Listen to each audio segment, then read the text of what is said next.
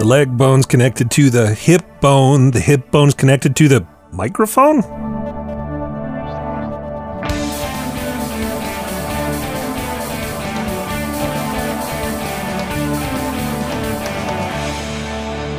It's time for Cool, Weird, Awesome, the show that puts sound to good use.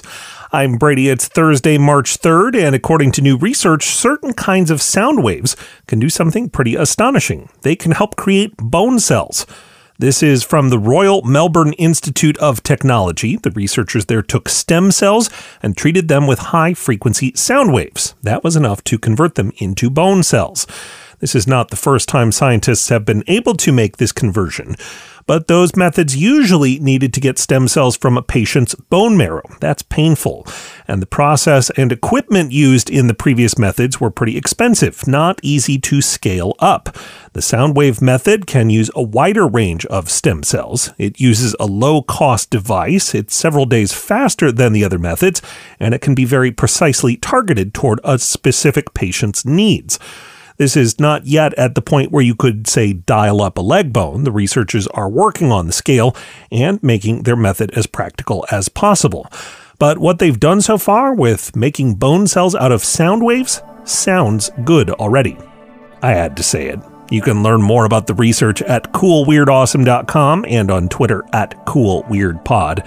And coming up, we'll hear the sound of quick thinking. That's after this.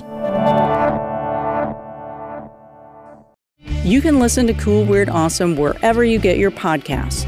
We're on Apple Podcasts, Spotify, Stitcher, Pocket Casts, Overcast, Radio Public, Breaker, CastBox, and more. And now we're on YouTube. To find us, search YouTube for Cool, Weird, Awesome, or subscribe to the Brady Carlson channel to catch every new episode we post. We'll be there anywhere you want us. And if you don't want us, why are you listening to us? Welcome back.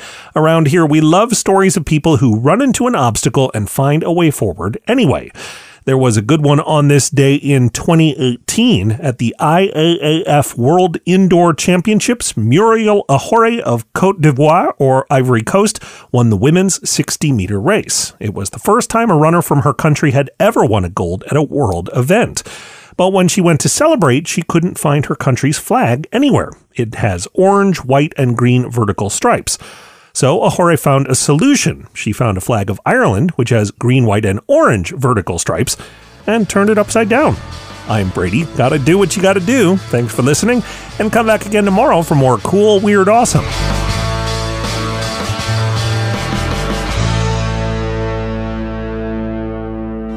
Another helpful Brady Carlson project.